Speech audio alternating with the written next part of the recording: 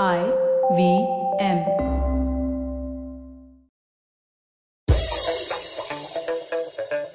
Here's your smart fact of the day. Did you know that Teachers' Day is celebrated on 5th September in India, but the International Teachers' Day is on 5th October in conjunction with World Teachers' Day, established by UNESCO in 1994? In fact, Teachers' Day is celebrated across different countries on different days. Like Afghanistan is October 5th, obviously, but Albania is 7th March. Algeria is, and I could go on. Why am I going on? Because as the traveling professor, I hope to celebrate all of these days across different countries as Teachers' Day. Hey there, welcome to Smarter with Sid, and this is all about teachers. Teachers' Day just passed on 5th of September, and like a lot of other Teachers' Days, I've just been wished so beautifully by students across all social media platforms, and it's a wonderful feeling, you know. They say that there are many professions, but there's a calling, and I think being a teacher is certainly one. On today's episode, what I wanted to figure out was, if you are a teacher, how should you be smarter with your students? And if you're a student, how should you be smarter when you're trying to extricate the most out of a good teacher? Let's figure this one out. Well, let's start with students. Now, if you're a student, one of the most important things that we must realize is that we are learning across our lives. Unfortunately or fortunately, our education does not stop when our formal education in quotes stops, isn't it? I mean, we continuously upgrade ourselves through various certificates and, various programs that we go for. And we're always facing a teacher. Now, if that teacher is good, well, we learn a lot. If that teacher is mediocre, well, we try to get something out of it. And if the teacher is horrible, I don't even want to get there. And I've been on the other side as somebody who was not very interested in studying. When I was a student, I realized the importance of a teacher when I went in as a visiting faculty first.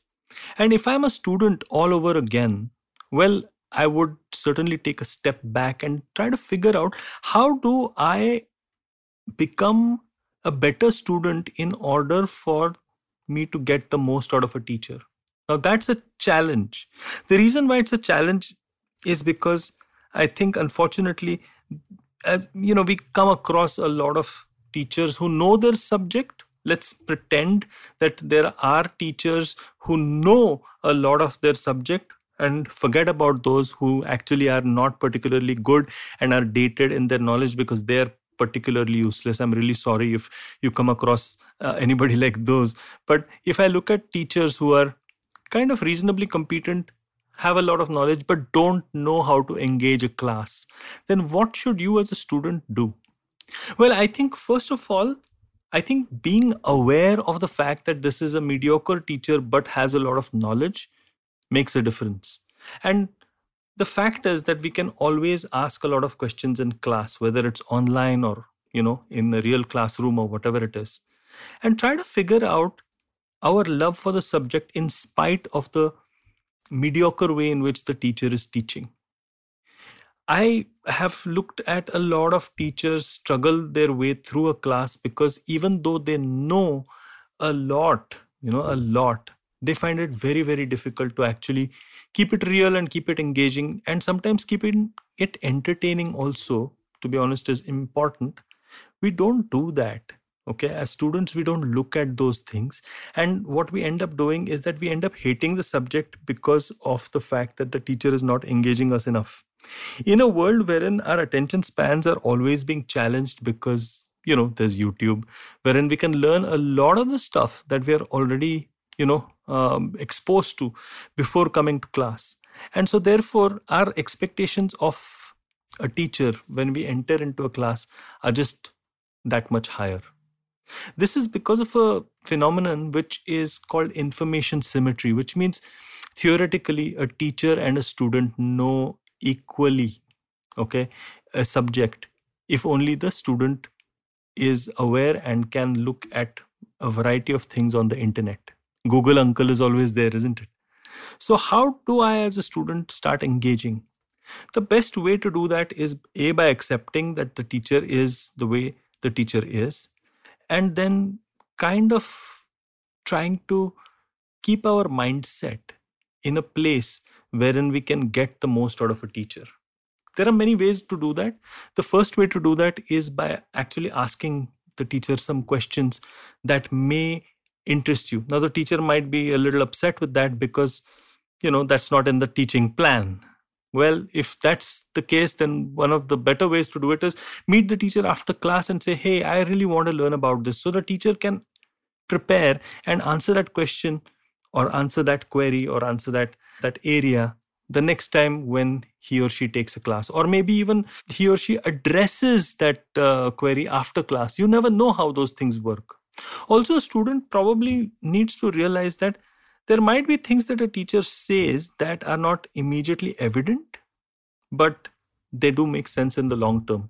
Because what tends to happen is that whenever a teacher is teaching a subject, a teacher is sometimes, or a lot of times really, not teaching with immediate outcomes in mind. The teacher is teaching perhaps with a long-term perspective and with an idea to give the student the best possible approach towards looking at that subject, but fails in making it immediately real and practical and evident. So make those notes. I used to be against notes, thinking that whatever is important, you'll remember and all of that. And while that's a cool thing to say, I think students probably should make those notes because those notes help, and then refer to those notes long after that teacher is gone. Well, this is one way in which the student can look at it. But what if you're a teacher? What if you're a visiting faculty, for example? Well, if you're a visiting faculty, then the most important thing to realize is that you have no stamina to be a teacher. I've seen so many visiting faculty, fantastic professionals who come in a class and just run out of gas, run out of steam by the time the class is almost about to be over, and then they realize, oh my God, I have a few more sessions to give. And this is when a teacher needs to be very careful about the way in which he or she paces the class. The pacing of the class becomes extremely crucial, but hardly anybody tells that to any visiting faculty. Professors who are working in an institute end up just thinking, I think that this visiting faculty knows so much about the industry or wherever the visiting faculty is coming from that I don't need to talk to them about how do you, pace the class. But this is such a hidden thing. So maybe professors who are working within institutes need to kind of guide the visiting faculty without offending their egos.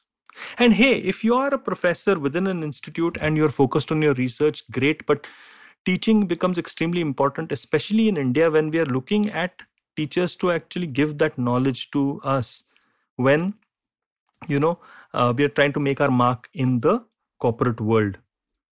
Now, most teachers actually think that when they enter a class, their main job is to share the knowledge that they've got. And that's great.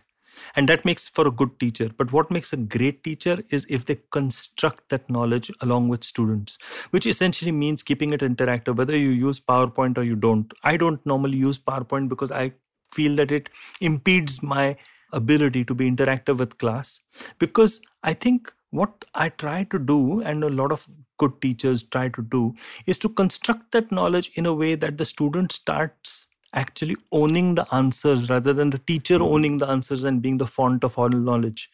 Because the moment you start constructing knowledge along with the student will start owning the knowledge and therefore start applying that knowledge, and therefore the teacher's job actually becomes redundant by the time the course gets over. Now, that is the ultimate thing that a teacher can do.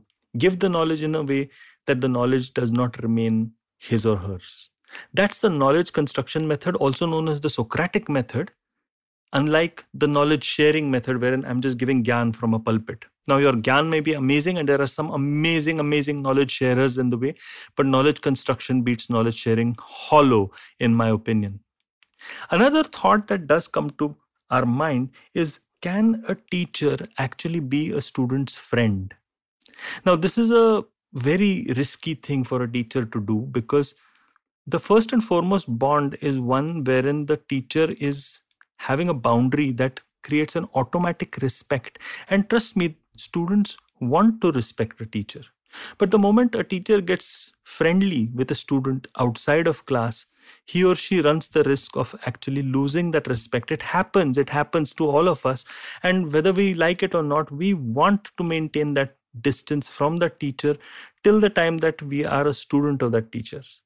So I would recommend all teachers to be teachers first till the time that the student actually passes that course or passes that that entire degree or that certification that they're in.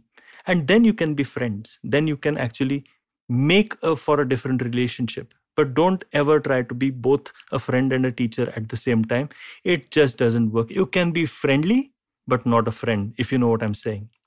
I just wish that in today's day and age, a student and a teacher formulate a different relationship. If knowledge or information is equally available to both parties, then the teacher's job actually goes towards being one who curates the knowledge in such a manner that gives both immediate applications as well as long-term perspective, a sort of wisdom. And that wisdom can only happen if the teacher is himself or herself wise enough to know that only just giving knowledge, or only just being friendly, or only just looking for practical things to give, or only just giving a long-term perspective by itself is not enough. And the relationship has to be one wherein the teacher is curating a certain kind of experience for the class, because that experience is what makes a student really eager to know the subject. I've seen so many teachers actually create a subject to be so interesting for students that students who are not really looking forward to learning that subject actually end up enjoying and loving that subject like no other subject. On the other hand, I've seen teachers ruin a subject that was, a student was looking forward to, but suddenly does not anymore. I would say that if I was a student, I would certainly pick the professor if the professor's reputation is good, and if there's half an interest in a subject. If the student is truly and genuinely interested in the subject, then the student should obviously take that subject, but not be dependent on the teacher. And if a student is, kind of not sure about the subject and not sure about the teacher, well, I would actually recommend not taking that subject.